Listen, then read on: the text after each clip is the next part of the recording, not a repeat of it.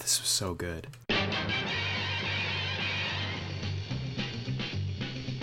Spider-Man, Spider-Man, does whatever a spider can.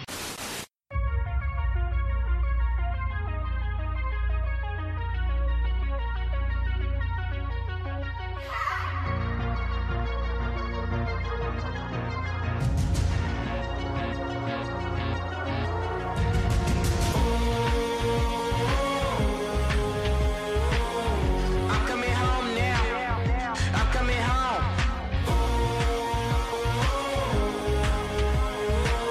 Right where I belong now. Right where I belong.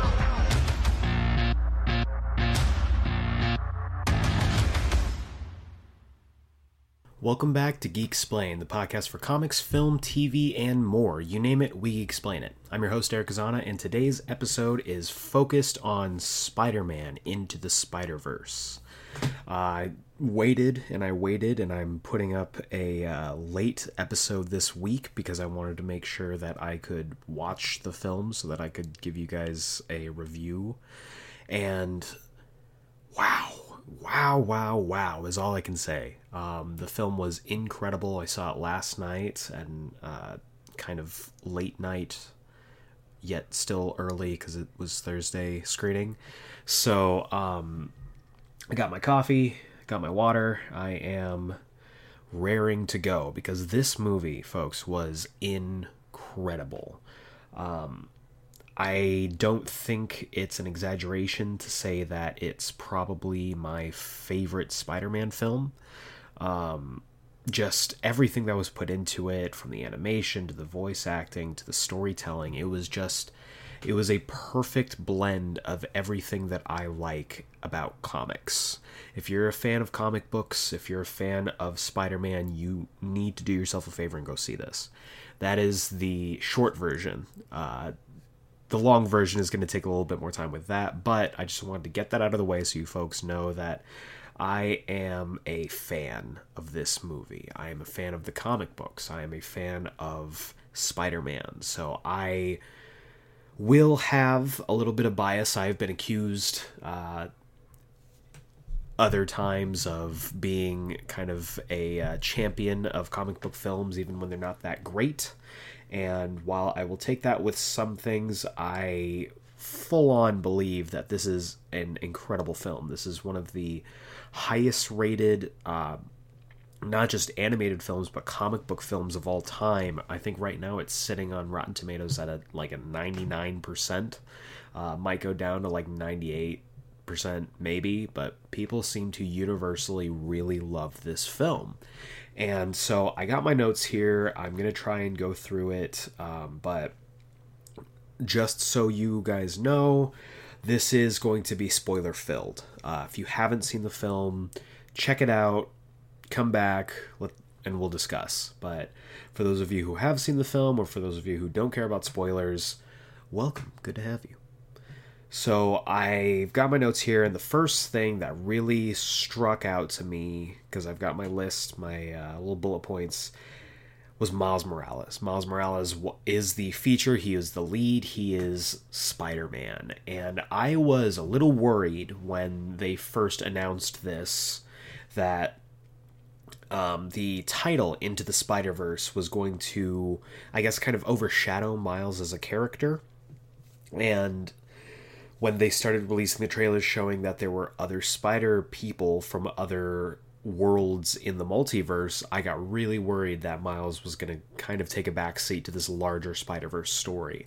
And I'm happy to report that that is not the case. He is the first Spider-Man that we really get to know. He is the lead for the character, and he drives the film. He is the eyes and ears of the audience, because we're all kind of experiencing this with him. You can see that he's a normal kid. You can see that he's incredibly relatable. One of the things that I kind of argued with a lot of people on is that a lot of people seem to believe that Miles Morales is kind of just a black Peter Parker, that he's kind of just a ethnic ripoff, and this film proves that that is not the case. because he has his own character. He's incredibly likable just as a person, and when he starts to get these powers, he starts to approach them in a way that any normal person would, any way that I would, any way that you probably would. And he is charismatic, sometimes to a fault. Sometimes that gets him in a little bit of trouble.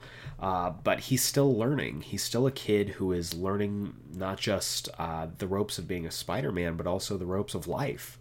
He's growing up. The film does an incredible job of showing the hero's journey from how Miles is at the beginning of the film to how he is as Spider-Man, and it takes a fair amount of time. Like, he doesn't get his powers right as soon as the opening credits roll.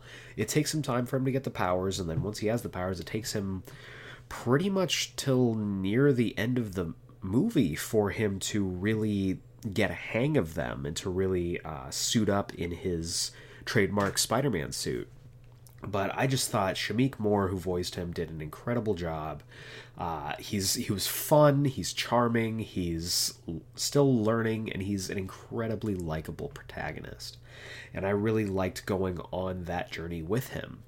Next up, we have Peter Parker. And for those of you who have seen the film, I am talking about Jake Johnson's Peter Parker and not Chris Pine's Peter Parker, though both of them are great. At the start of the film, I went and saw it with my girlfriend, and we were watching and we were seeing the opening montage of Spider-Man, Peter Parker just doing his day-to-day life, and I started to notice, I was like, this isn't Jake Johnson. It might be. I've never seen New Girl or anything, but I have been enjoying what I've been hearing in the trailers leading up to this, and I kept listening to his lines. He had a little bit of dialogue with Miles. He had some quips that he's known for throwing, and I just kept thinking to myself, that doesn't sound like Jake Johnson. I don't know what that sounds like. And then near the end of the first, I want to say the first like third of the film, his mask gets pulled off and is revealed to be a blonde Peter Parker, which for me, as a longtime fan of the comics, I looked at that and I said, that's fucking Ben Reilly. That is Ben Reilly. And that made sense to me why they had different voices. And this Peter Parker, who is the Peter Parker, the Spider-Man of Miles Morales' universe, is voiced by Chris Pine of Star Trek and Wonder Woman fame. And it was just so good. I really enjoyed that this is the Spider-Man that we kind of all know. The Spider-Man who's at peak physical condition. He knows what he's doing. He's got it under control. He's been doing it for a while. He's married to Mary Jane. They do like a full montage of clips that include stuff obviously influenced by the Raimi films, by the MCU Tom Holland films, and even a little bit by the Andrew Garfield films. And I really enjoyed that because as a fan of Andrew Garfield's Spider-Man, I was pleasantly surprised by that. But I thought it was really interesting that they showed him as a blonde Peter Parker to kind of let us know that, hey, this isn't the one that you're going to be dealing with, and this is an alternate universe from the one that we are all accustomed to. And it's not until, around right after that kind of intro first 45 minutes or so that we are introduced to the Peter Parker that we will be kind of with for the rest of the film. And that Peter Parker is voiced by Jake Johnson. And what I thought was really interesting is after Spider-Man of this universe dies, Peter Parker, they show his gravestone. It shows from 1991 to 2018. So he was only 26, he was only 27, maybe 28 years old. And I thought that was wild, that he had everything in control. And then to contrast that, the Peter Parker that's voiced by Jake Johnson, he seems like he's pushing 40. He's got a little bit of gray, got a little bit of the Mr. Fantastic gray in his hair. He's a slob. He's kind of got a gut. He's older. And he's kind of had a tragic, I don't want to say tragic, but kind of sad story that's coming with him, and that he kind of addresses a lot of the stuff that no one really wants to talk about when Peter Parker gets older, in that he really peaked in his late teens to early 20s. And so after that, with all of how he kind of came into his own and grew up so quickly after Uncle Ben died, it stunted his maturation and his like emotional growth, and that he's very just flippant, he's crude, he doesn't care about a whole lot, and he has trouble thinking about moving on to the next phase of his life, which causes him and Mary Jane to get a divorce. And I mean, seeing that they got divorced is just awful. It's sad. And then showing that he moved into some little like rinky-dink apartment, probably in like, you know, back in Queens or in a lower income part of New York, and he's just slaving away. There's a scene where he's like in the Spider-Man suit, but he's like crying in the shower. And yeah, it's like, it's comedic, it's played up for comedy, but I thought it was incredibly sad that his life had taken such a turn. And I thought that it was interesting that a lot of comic book writers don't like to age up Peter Parker too much. They like to keep him early to mid-20s, and that's as old as they'll let him get, because they don't want him to get older. They don't want him to start dealing with, you know, paying a mortgage or having kids and, you know, taxes and all that stuff. So they're trying to keep him as kid-friendly and as youthful as possible, but I'm interested in those stories that allow you to explore what life is like on the tail end of having a superhero career. And for Peter Parker, who has always been working off of a photographer, a freelance photographer at that kind of salary, and not being able to emotionally grow into an adult, where that sets him later on down the line, where he's just not able to emotionally cope with the idea that he's getting older and that he's becoming an adult and that he's in his middle age. So I really enjoyed this version of Peter Parker. I was surprised because, again, I'm not super familiar with a lot of Jake Johnson's roles. Most of my experience with him is with these trailers and with seeing like little clips here and there of New Girl. I've never watched it, but I've heard a lot of good things about him, and I was really excited to get this new take. And his voice, he's able to breathe a different life into Peter Parker that we don't really see in the mainstream. As comic fans, we've seen older Peter Parker. We've seen Peter Parker from Renew Your Vows. They brought him back for the Spider-Geddon story that's going on right now, and the Renew Your Vows book has been incredible from the outset. But a lot of people are familiar with either a Tom Holland style Spider-Man where he's still in high school, or B, the college age / mid-20s Peter Parker who we get in like the tail end of the Sam Raimi films, or the Andrew Garfield, or the second Andrew Garfield film, or even in the PS4 Spider-Man game. Those Spider-Men are examples of Spider-Man who have been doing it for a little while, but are still kind of figuring things out as they go. But this Peter Parker was so just... God, he was so done with everything, and I really enjoyed seeing a tired Peter Parker. And there's this moment that he has with Aunt May when they go and visit the Aunt May of Miles's world, and in Peter's world, his Aunt May died. And so both of them, both our Peter Parker and then the Aunt May of Miles's world, have both lost each other in their respective worlds. So when Aunt May opens the door and she goes and she rests her hand on Peter Parker's face, she says, "You look tired." It like, oh man, it hit me really hard. And Peter provides a lot more emotional depth to the film than I thought that he would. I mean, of course, Peter Parker's always been kind of an emotional character. He's driven by a lot of personal loss and everything about that, but I didn't expect this, especially from the beginning of his arc through the film.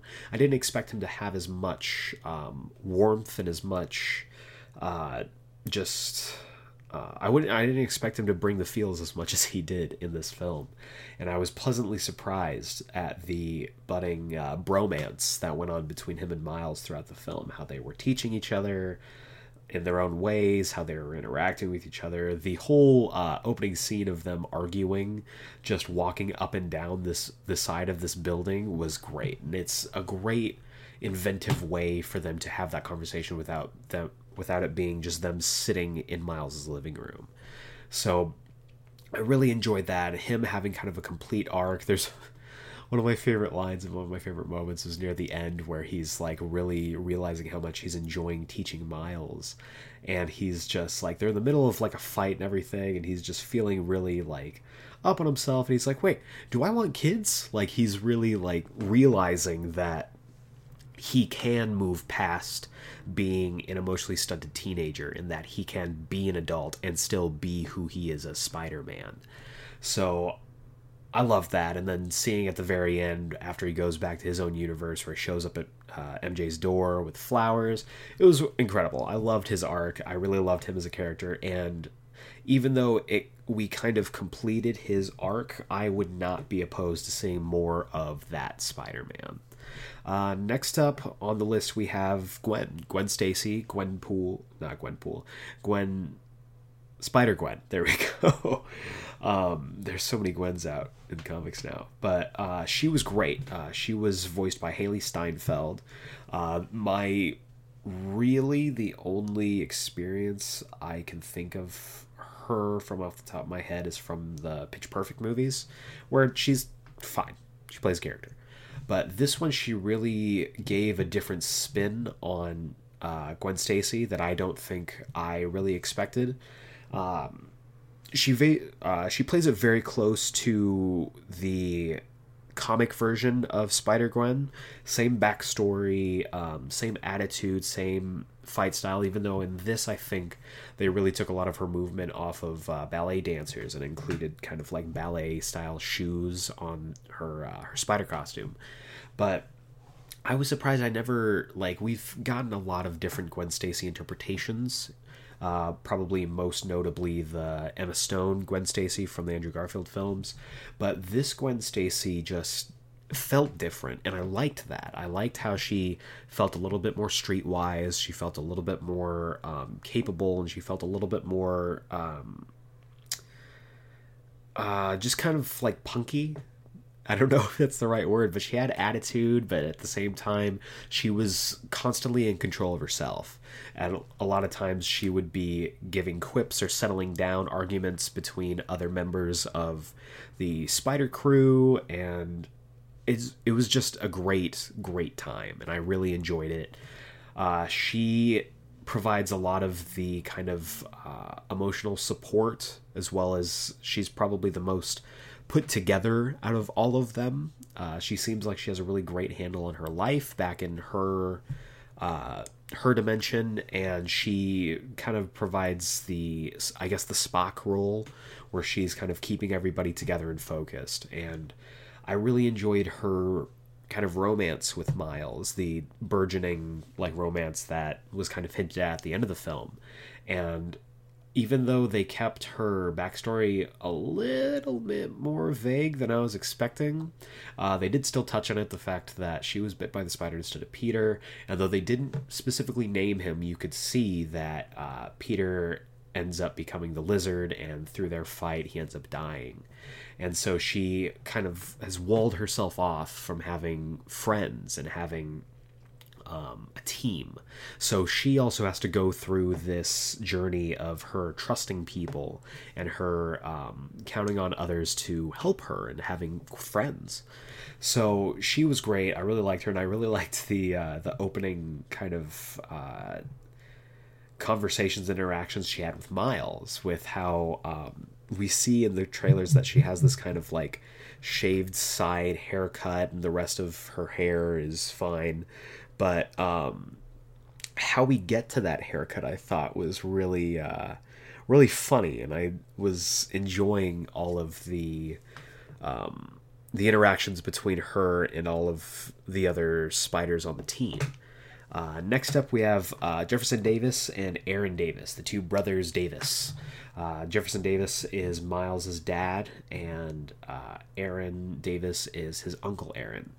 And for those of you who haven't read the comics or anything like that, I thought it was really interesting what they did with Aaron Davis's character, because it's very easy, because it's revealed that Aaron Davis is the Prowler, who is kind of an underling of the Kingpin, and he's kind of like his hitman. And when they do the reveal of him, there were audible gasps in the theater.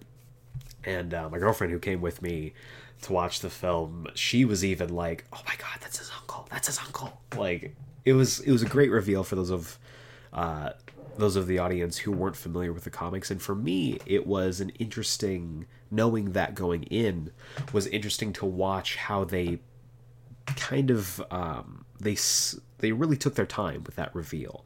They waited until it was the most emotionally impacting, and when they ended up having him still have that soft spot for Miles, even though he wasn't sorry for being a villain, I thought it was really great. And in the comics, he's a very different character. When he finds out about Miles's powers, he wants to use them for crime, and he ends up being, kind of staying as this just really terrible person. So I was interested to see how they were going to approach that, especially because they have the amazing Mahershala Ali voicing him of he was Cottonmouth in Luke Cage, and he's done many other things. He's been kind of blowing up in the last year or two, and he fit the character so well. He voiced him. He was fantastic.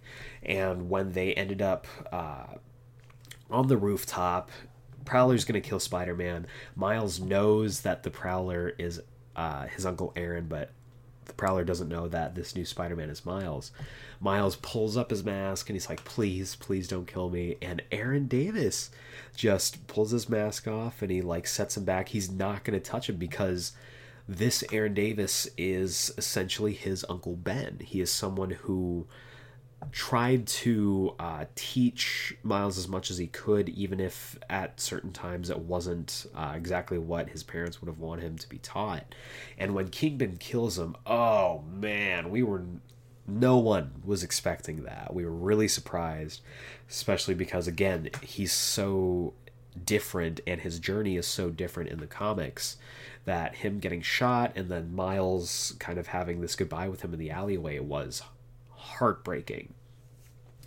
And then pairing that right off with Jefferson Davis, his dad, he was, and I don't feel like it's too arguable to say, but I feel like he was the most human character out of the entire cast. He had very strong convictions, but at certain times he could tell that he was wrong about something and that he never had a problem admitting that.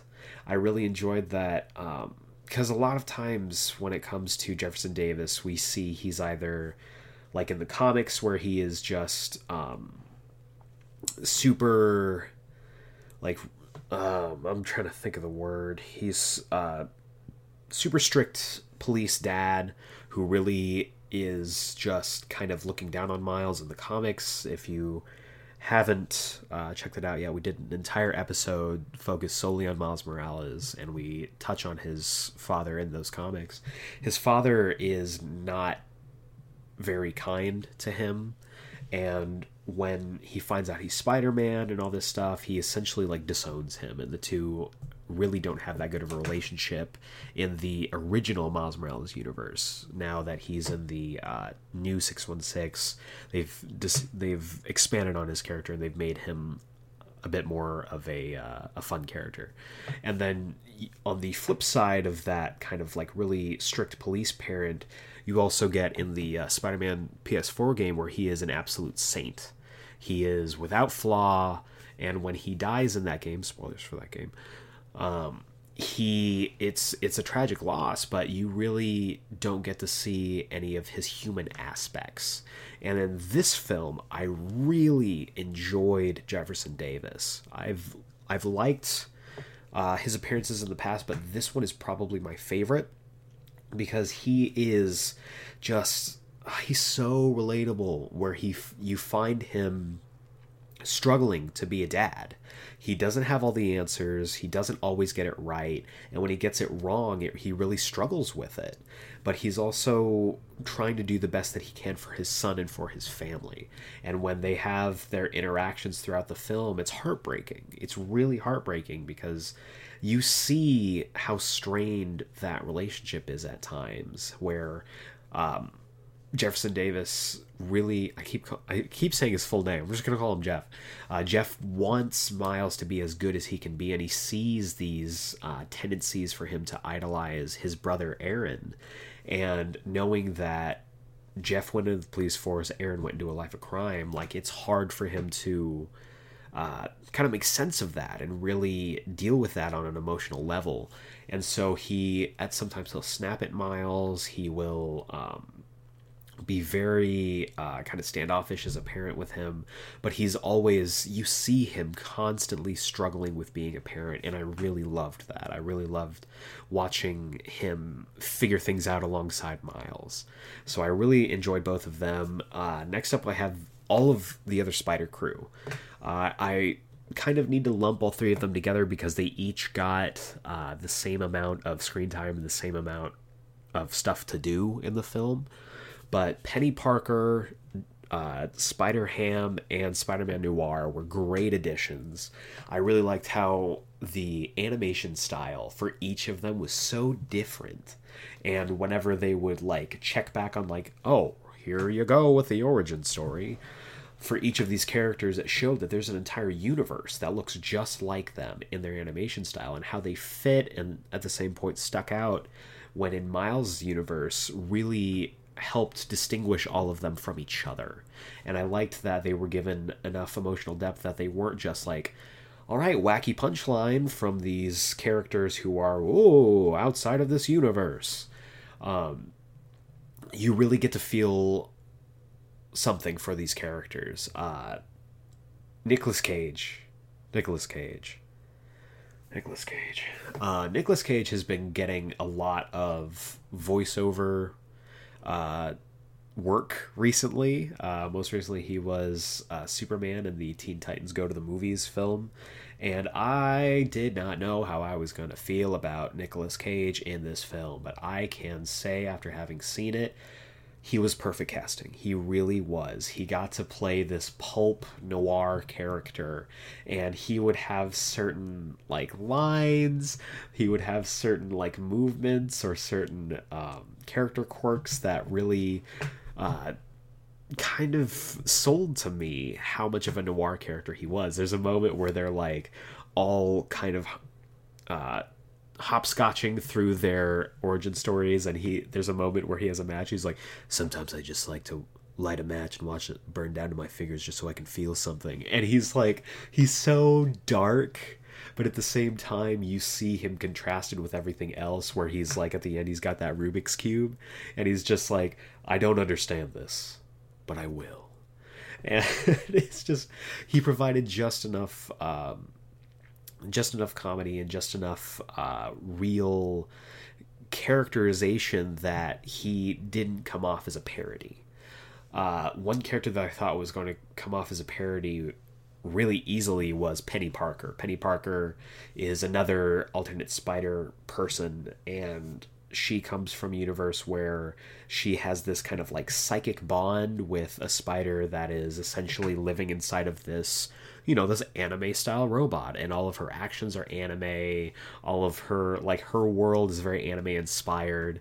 And so she got to do a lot of those kind of stereotypical anime movements. And she was, of course, the hacker, and anyone who plays Overwatch will immediately see parallels between her and Diva. And there's a lot to go with that comparison. They're very similar characters. There's even a point where she's inside of the robot, which is called Spider, and she's like hacking something, and you see her like just go into town on like a bowl of like candy or something, which is something that Diva also does.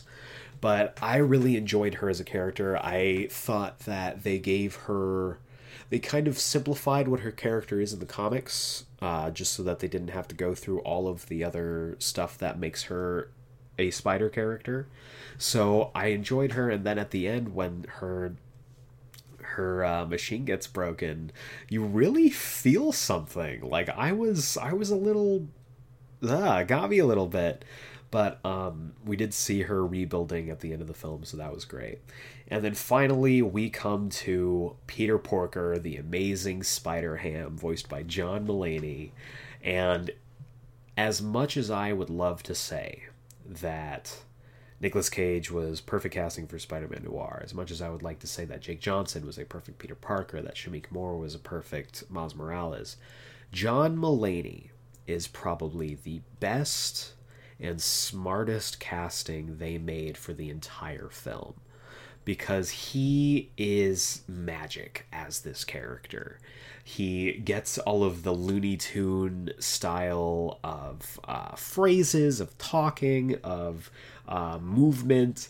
There's a moment where like they're all saying their goodbyes, and he pulls out this cartoon hammer that you have seen a million times throughout kids in your childhood, and he hands it to Miles. He's like, I want you to have this from me. It fits in your pocket. And he's just, he's so good. He provides a lot of the comedic relief, which we assumed that he would just because it's Spider-Ham, which is a ridiculous character already, and he's voiced by John Mulaney, who is one of my favorite comedians. And he just blends so well, and you see that he provides something that all of the other characters lacked, which is what I really liked about the full 6 people in the Spider Crew, is they all made up for each other's weaknesses, and they all fit together really well as a team.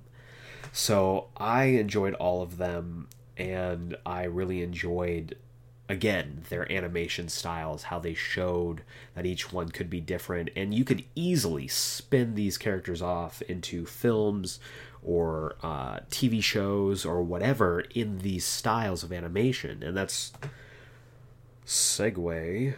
What I have next on my list is the animation. The animation was incredible. I really enjoyed how the animation looked sort of stop motion, but at the same time CGI. It's something I really haven't seen before, and the way that they use the animation, the fluidity of the choreography, just how things moved, how things breathed. You felt like every single scene had character. The city itself really felt alive, which is sometimes hard to do in an animated film. And it was so good. And it, again, showing off the different animation styles, showing off how they all interact with each other, the little glitches that all of the other Spider Crew would have because they aren't supposed to be in Miles' dimension, was really interesting. And I thought it made a really great weakness for these characters who, in all respects, should be, godlike and unstoppable.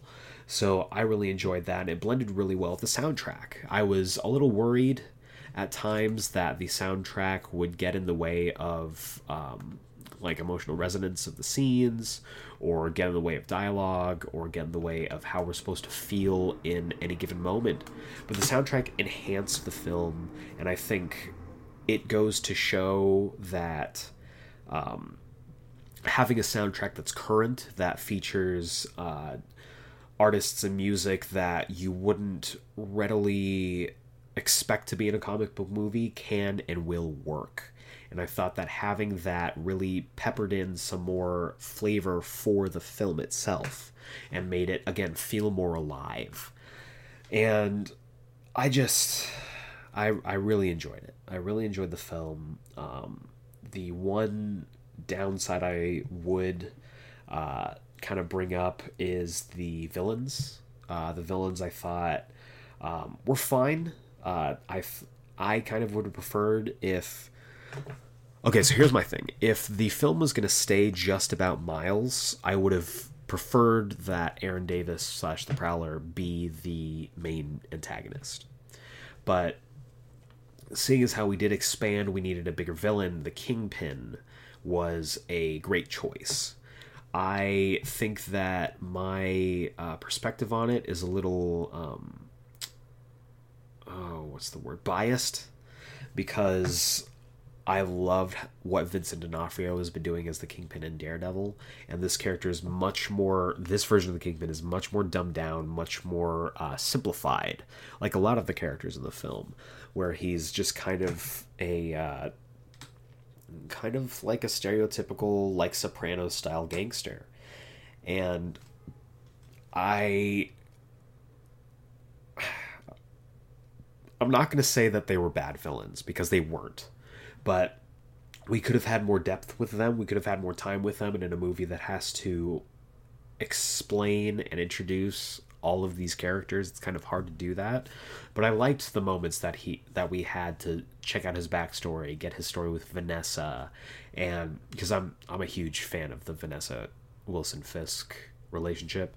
So I loved seeing her in there with her trademark white streak that she has in the comics, and I enjoyed how emotional the ending fight between him and Miles got, with the fact that Kingpin was the one who killed his uncle Aaron, and the fact that Miles is definitely not ready to fight him on his own, but that he has to do this for him and for his uncle. Really, it resonates with you as an audience, and it makes you want to see Miles win, which is what good storytelling should do. And I thought that it was great. The one villain that I will say I was surprised at and I would have liked more time with was Olivia Octavius, aka Doc Ock. In this reality, in Miles Morales' reality, Doc Ock is not Otto Octavius, it is Olivia Octavius. And her quirky, weird scientist persona I really enjoyed. It was a really, really nice surprise because we got to see her character kind of throughout, building up through the film into, okay, she's the lead scientist at Alchemax, which is a great call over to Spider-Man 2099, and seeing her kind of start to interact with Peter and like going kind of mad scientist-y, and then she reveals her name is Olivia Octavius. Oh man, it was great. It was great, and it's a different take on the character that not a lot of people have seen before. They did introduce a female Doc Ock in the comics in the last few years, but that interpretation was very different from the one that we saw here, and I really enjoyed it, and I hope this version returns in potential sequels to this. So before I go on to the post-credit scene and looking forward into the future of this film, I have to touch on the Stan Lee cameo. The Stan Lee cameo is as perfect a Stan Lee cameo as there has ever been in any Marvel film ever. This might be influenced by the fact that he passed recently, but I shed a few tears through this film, and the Stan Lee cameo is probably where I shed the most, because the whole setup is that it's after Peter Parker has died in this universe. They revealed who he is. Miles goes to this costume shop where they've got like Spider-Man, like rinky-dink Halloween costumes, and he goes to purchase it, and Stan Lee is he's the store clerk at the costume shop, and he starts off his lines just saying, "I'm gonna miss him."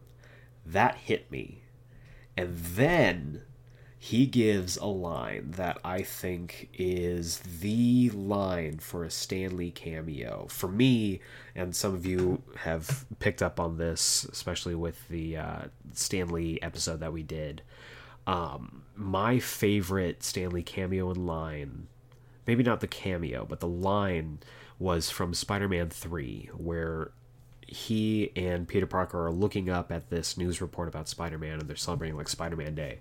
And he looks over at Peter and he says, "You know, I guess one person really can make a difference." And that line really spoke to me. This line, this whole interaction between him and Miles, I think is even better, because Miles is purchasing this costume and he's like, can I return it? What if it doesn't fit? And Stan Lee looks at him with that twinkle in his eye, and he says, it always fits eventually. And even though it was like directly after that kind of played for laughs, because it then pans over to the sign where it says no returns, no refunds, and Stan Lee gives that like mischievous smile that he always has, that really spoke to me and spoke to the message of this film. And the message of this film is that anyone can be Spider-Man. You could be Spider-Man. I could be Spider-Man. Don't tell anyone. But anyone can be Spider-Man. Anyone can put on the mask. Anyone can be a hero. And I think that's what that cameo in this film really wanted to tell the audience. And I think it accomplished it in spades. I thought that they also did a little kind of bumper right before the actual credits rolled, and it showed a quote from Stan Lee. I'm gonna look it up right here on the air because I don't want to mess it up. We are doing this live, and I am just vamping for time. If you don't know what vamping means, it means just carrying on speaking to fill the time while other stuff is going on in the background, or in this case behind the mic. Here it is. So there's a quote from Stan Lee showing his glasses at the very end of the film, and the quote says, "That person who helps others simply because it should or must be done, and because it is the right thing to do, is indeed, without a doubt, a real superhero." And that quote sums up the entire movie, sums up the entire spirit of Spider-Man, and sums up everything that Stan Lee felt about heroism. It comes from an interview that Stan Lee once gave, just centered on the idea of heroism. And I think if this had come out before Stan Lee's death, it would have had a different meaning, still fulfilling and whatnot. But this, having it come after his death, and the idea of,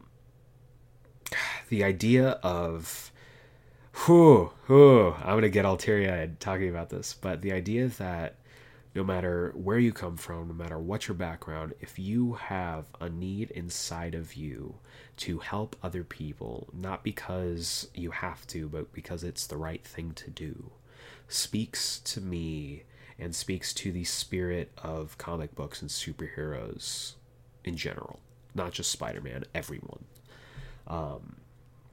I think that there is something to be said about Stan Lee's contributions to pop culture and comic books with Marvel, the MCU, everything that's sprung out of that. But the idea that he inspired people with his words through his characters or through interviews really puts a perspective on how much one man really can make a difference. So, following that quote being superimposed on the screen, they throw up another title card thanking both Stan Lee and Steve Ditko, who did pass within months of each other. And the two creators of Spider-Man getting that that respect owed to them for helping to create this character and make this character what he is. Even if the focus was Miles Morales, every Spider person throughout comics history has always been influenced by Steve Ditko and Stan Lee's original Peter Parker. And so I thought that was very touching.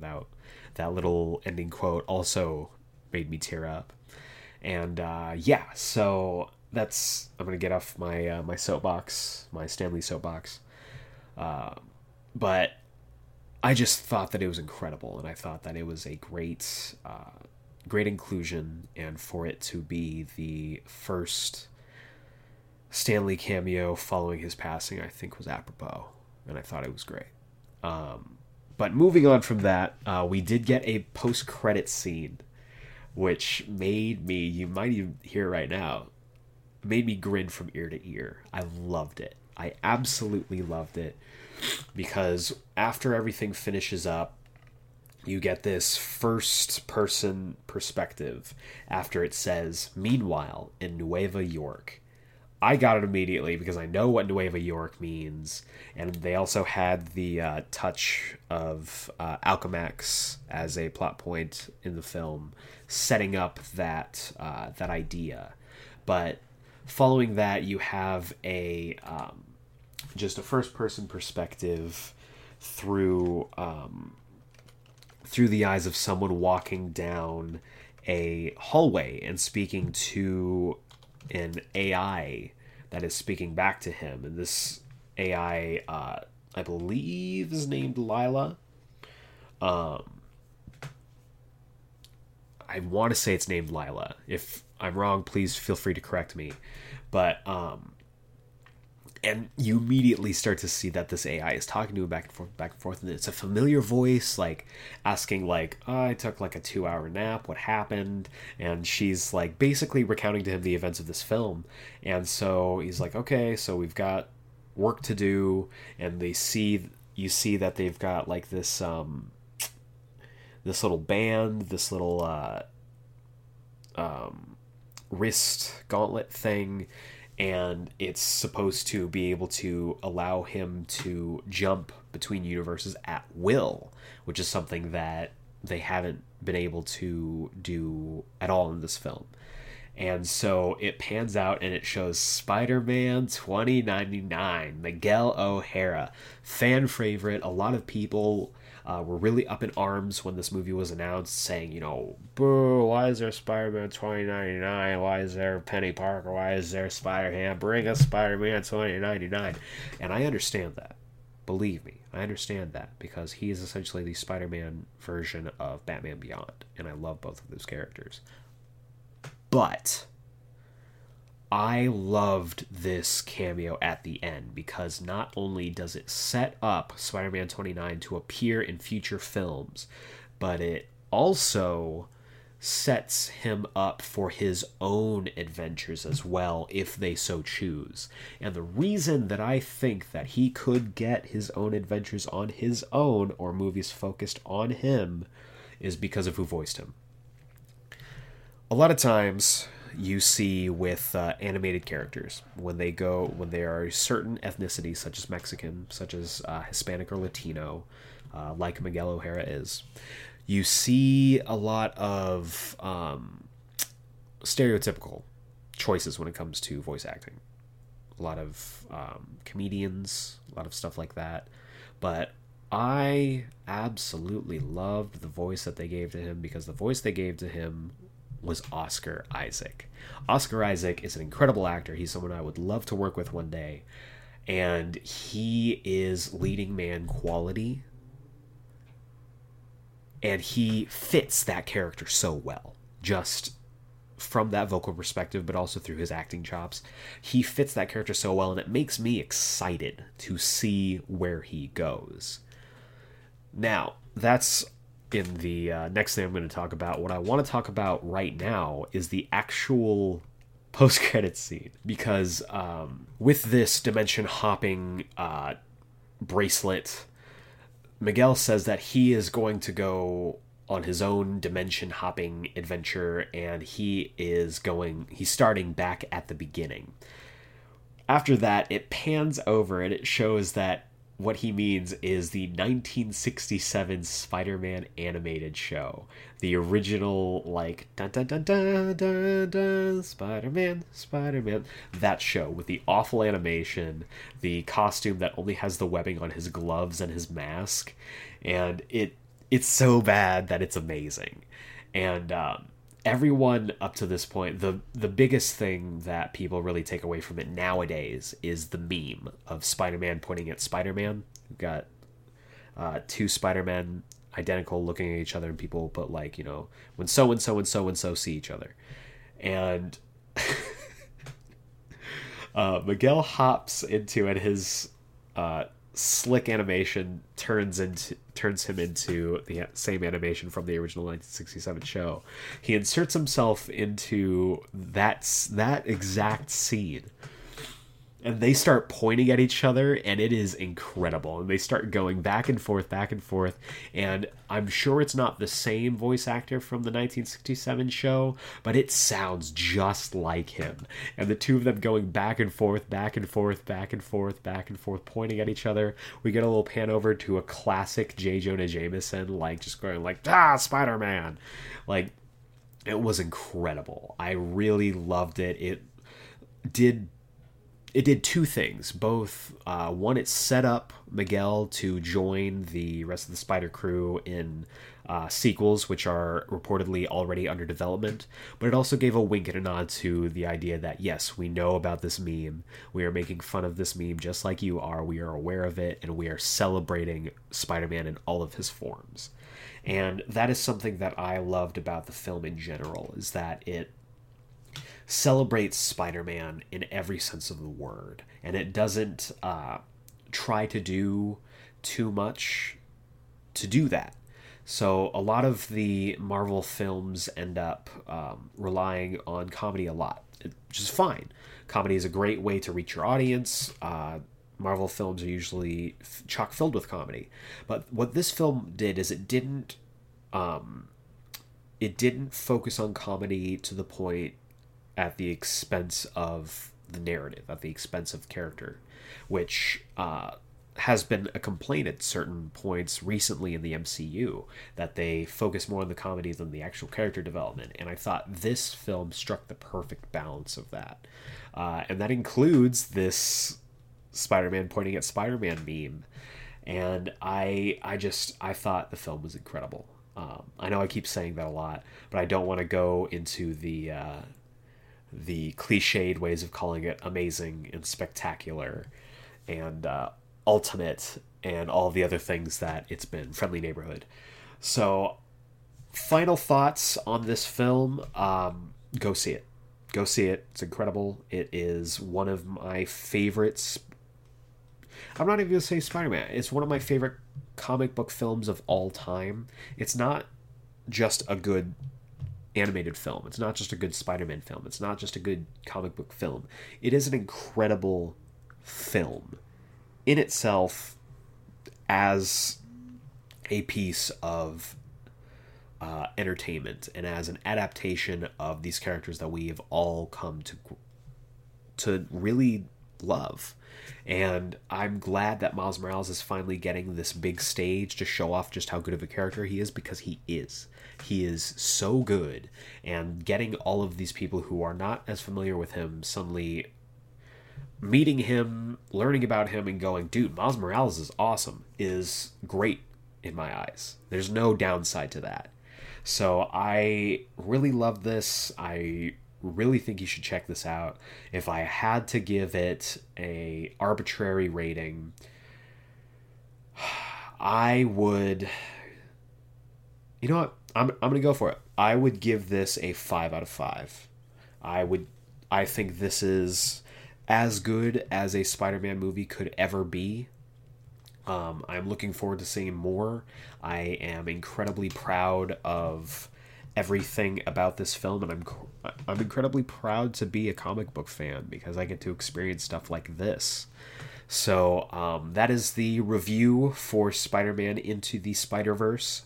I loved it. If you have seen it, let me know what you thought. Feel free to tweet at me at GeekSplainedPod. That's at GeekSplainedPod. Also, feel free to send me emails because I'm an old man and I still read emails. You can send any of those to geeksplained@gmail.com. That is it for me. This year is starting to come to a close. We are nearing 2019 with every minute, and I will hopefully have a lot in store coming in 2019, but I wanted to make sure that I talked about this film before, or as soon as I could, because I loved it and I think you will too. So that is the review. Stick around after the jump for this week in comics. And if you haven't seen this movie yet, go see it. If you have, see it again. Welcome to this week's edition of Comics Countdown. Quick note, thank you to listener and good friend of the podcast, Andrew, for suggesting a new name for the segment. The name is always pending. This Week in Comics has transformed into this week's Comic Countdown. Name pending as always, but I am happy with this one. I really like this one. It just kind of, it rolls. So, we're going to jump right into it. If this is your first time listening to the podcast, Comics Countdown is the segment where I rank the top 5, sometimes more, comics that I think you should pick up this week. This is going up a little late, so if you haven't already done your pull list, let me show you my list, and you will see some comics that I think you should pick up.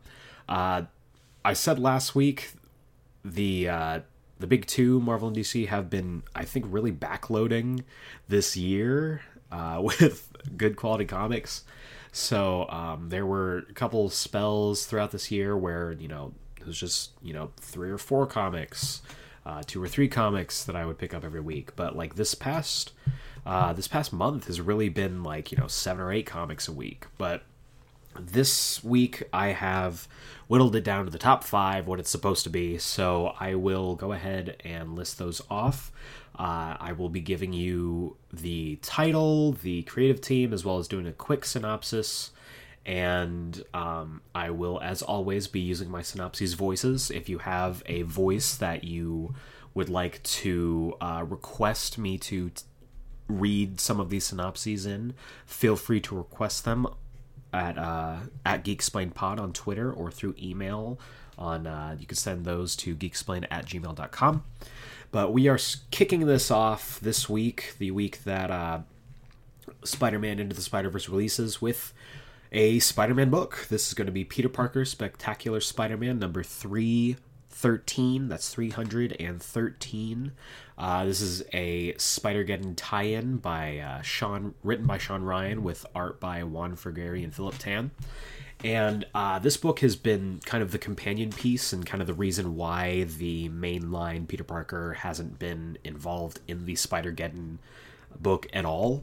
It's really been focusing on the other Spider-Men, which makes sense, seeing as how Miles Morales is the lead in Into the Spider-Verse. They wanted to have him kind of be the leader and the focus for this Spider crossover, so they've kind of kept Peter off to the side fighting Morlun throughout New York, which has been actually really engaging. The most recent Spectacular Spider-Man run by Chip Zdarsky with art by Adam Kubert and Joe Quinones has been one of my favorite runs on Spider-Man. And I was really sad to see them go right before this big Spider-Geddon event kicked off. But this new team has been putting in some quality work. So we'll go ahead and jump into the synopsis. A Spider-Geddon tie-in. It's the end of the road for Peter Parker. Morlun has returned, and Peter's only ally, J. Jonah Jameson, is doing his best. But can it possibly be enough? So this is the final tie-in in this book to the Spider-Geddon book. I believe the last issue of Spider-Geddon comes out next week. So, this is going to be wrapping up the story. It's been pretty good just watching Spider-Man kind of be outclassed by Morlun and having to get inventive. So I have been enjoying it so far. I enjoyed this book, and I think you should pick this up. Next up, we have a book that I don't feel as confident with, and that is Superman number 6, written by Brian Michael Bendis with art by Ivan Reis. And I think this is it. I think this is the last book in the current Superman run that I'm going to be picking up. I've been trying to hold on to it for the sake of completing the first arc. I always like to stick through a full first arc of a book before I make my decision on whether I'm going to keep picking it up. But I think this is one of those that I'm going to stop at the first arc. The first arc is getting wrapped up in this issue, and I just haven't been the biggest fan of this book since Bendis came on. Nothing against him. He's done incredible work, but it's just not connecting for me. And I think that has to do a lot with Bendis trying to reset Superman to how he likes to write him, kind of simplified, getting rid of the family dynamic, and it's like teetering on Action Comics, but for this book I can't. It's been, I mean, the art is beautiful. They've been pulling out all the stops to try to get people to stick with the book, but I think for me, I'm going to jump off here. But just for, again, the sake of completing the first arc, I still think you should pick this up. It also provides a great teaser into the next arc of the book. So here is the synopsis for that. It's the moment you thought you'd never see. Superman must team with General Zod to defeat Rogal Zar or risk banishment for all three in the cold prison of the Phantom Zone forever. Whatever you do, do not skip to the last page. The end of this issue changes the lives of Superman and his family forever as the Unity Saga continues. So yeah, the synopsis kind of gives away that the last page moves the story forward, which the last page of the end of an arc should always do. But again, this is kind of where I'm going to jump off this book, and it's been a good run, but this is going to be my last one. To counteract that, talking about jumping off of one book and jumping onto another, we have Detective Comics number 994. I am so excited about this book. This is being written by Peter J. Tomasi, aka one of the best Batman and Superman writers in the last few years. Art by Doug Mahnke, who is incredible, and I think his kind of realistic yet horror-inspired art is going to fit really well here. This book, Detective Comics, has been consistently great ever since they started it again with DC Rebirth. And this book is going to be carrying itself into... this is the team that's going to be carrying itself into Detective Comics number 1000. And I could not be happier about this. This book is going to be firing on all cylinders, and I cannot wait. Ever since Tomasi left the Superman book, I have been waiting and hoping and praying that he would jump on something that was as high profile as the mainline Superman book, and this is as good as you can get. So you should definitely pick this up and definitely stick with this throughout into the 1000th issue. But let's go ahead and jump into the synopsis here. Batman's strangest case begins as the new creative team of writer Peter J. Tomasi and artist Doug Mahnke take over Detective Comics. Commissioner Gordon calls in the Dark Knight detective when there's a murder at the Gotham City Aquarium, staged to look exactly like Thomas and Martha Wayne's crime scene, right down to the playbill and pearls. How does this bizarre homicide tie into the shadowy monster that attacks Dr. Leslie Tompkins?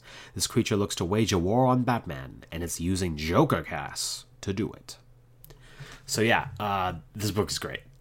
Any time that we delve into Batman's deeper psyche and his emotional trauma with the death of his parents is always a good time. Not a fun time, but a good time.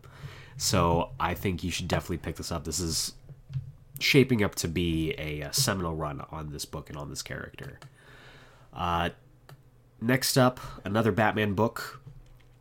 This is Batman Annual number 3, written by Tom Taylor with art by Otto Schmidt. I really love Otto Schmidt's art. Most recently, he's been really killing it on the Green Arrow book.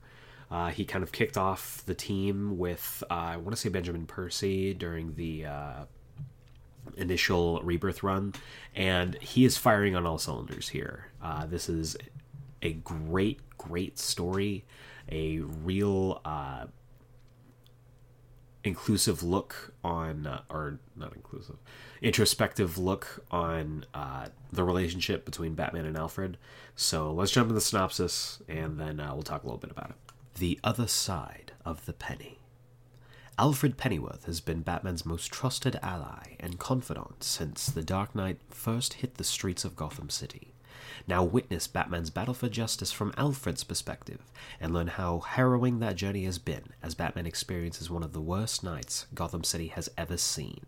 A night that will push Alfred to the breaking point. Best-selling writer Tom Taylor presents an epic tale that promises to be one of the best Alfred stories ever told.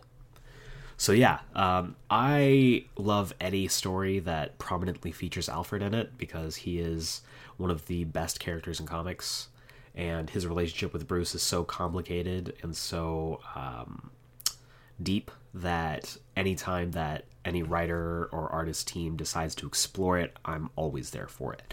So definitely pick this one up. The Batman annuals have been nothing short of amazing every single year, and this one is no different. And finally, we end our list where it began with another Spider-Man book, this being Miles Morales' Spider-Man #1. This is written by Saladin Ahmed and drawn by Javi Garrón. This book is just what you need after seeing Into the Spider-Verse. This is a great book that, again, brings Miles back down to a relatable level. He's been palling around with the champions. He's been doing all these sorts of crossovers. Most recent one with Spider-Geddon that wraps up next week. But this brings him back down to street level. This brings him back down to his own problems. And this brings him front and center of his own book once again. His last book ended as Bendis left Marvel Comics, and this one gets to start right up. Saladin Ahmed has been killing it on Black Bolt for the last year and a half, and now he's getting his hands on a more street level character, so I'm really, really interested to see throughout his run how he handles the kind of bringing his storytelling back down to earth. So here's the synopsis for this. Balancing his normal life, school, parents, etc., and superheroing has never been easy. But when the Rhino and a cadre of mysterious criminals starts plaguing Brooklyn, things take a dark turn. And Miles doesn't even know the half of it yet. Eisner Award winner Saladin Ahmed of Black Bolt and young gun Javier Garrón of Ant-Man and the Wasp bring you the latest incarnation of the coolest character in the Marvel Universe. So yeah, really good stuff. This book was great and a great start to a run.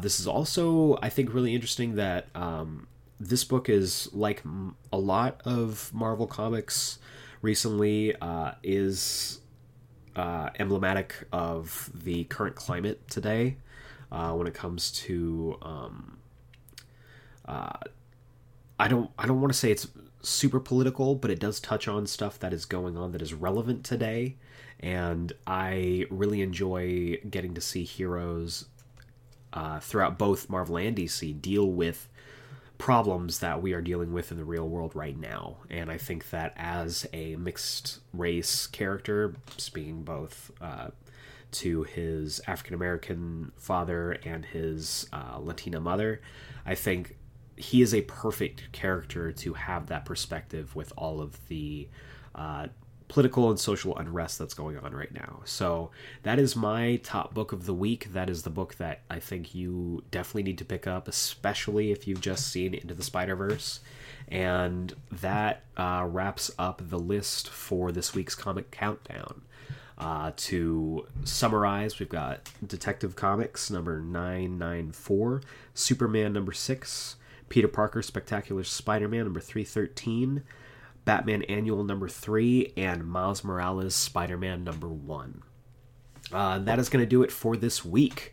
I told you guys last week that I'm kind of figuring out my holiday schedule right now, and I just found out that I am getting clearance to go home for Christmas, so I am going to be taking a short break while I get things together and go on a little bit of a Christmas vacation. So for the rest of this month, unfortunately, that means we won't be having any episodes for the end of the year. This is going to be kind of our year-end episode. So next week, the 19th, and the week after that, the 26th, don't expect episodes. If something happens, I'll try and get an extra in, but I don't expect anything like ridiculous happening in the next 2 weeks. So we will reconvene here on the 2nd with our next and final installment for our Kingdom Hearts series. It has been a joy going through that series with you folks, and it has been an honor and a privilege getting to converse with you guys this entire year. I am super thankful for all of you for listening. We've recently, in the last couple weeks, we passed over 1,000 listeners, and I think that's incredible, and I want to say thank you for that. This has been a learning process. I've never really done a podcast before, especially not something that's as consistently week to week as this is. So I want to say thank you all for listening. This has been fantastic, and I'm looking forward to doing bigger and better things for next year. Looking over the stats earlier, I noticed that we have at least one listener in Austria and one listener in Ukraine. So I want to say to those listeners, thank you for listening. Thank you for joining us. And thank you and others from outside the US in making this a global podcast. And I do appreciate everything that you guys put to downloading, to just listening, and everything helps. So I do appreciate that. Look forward to more in 2019.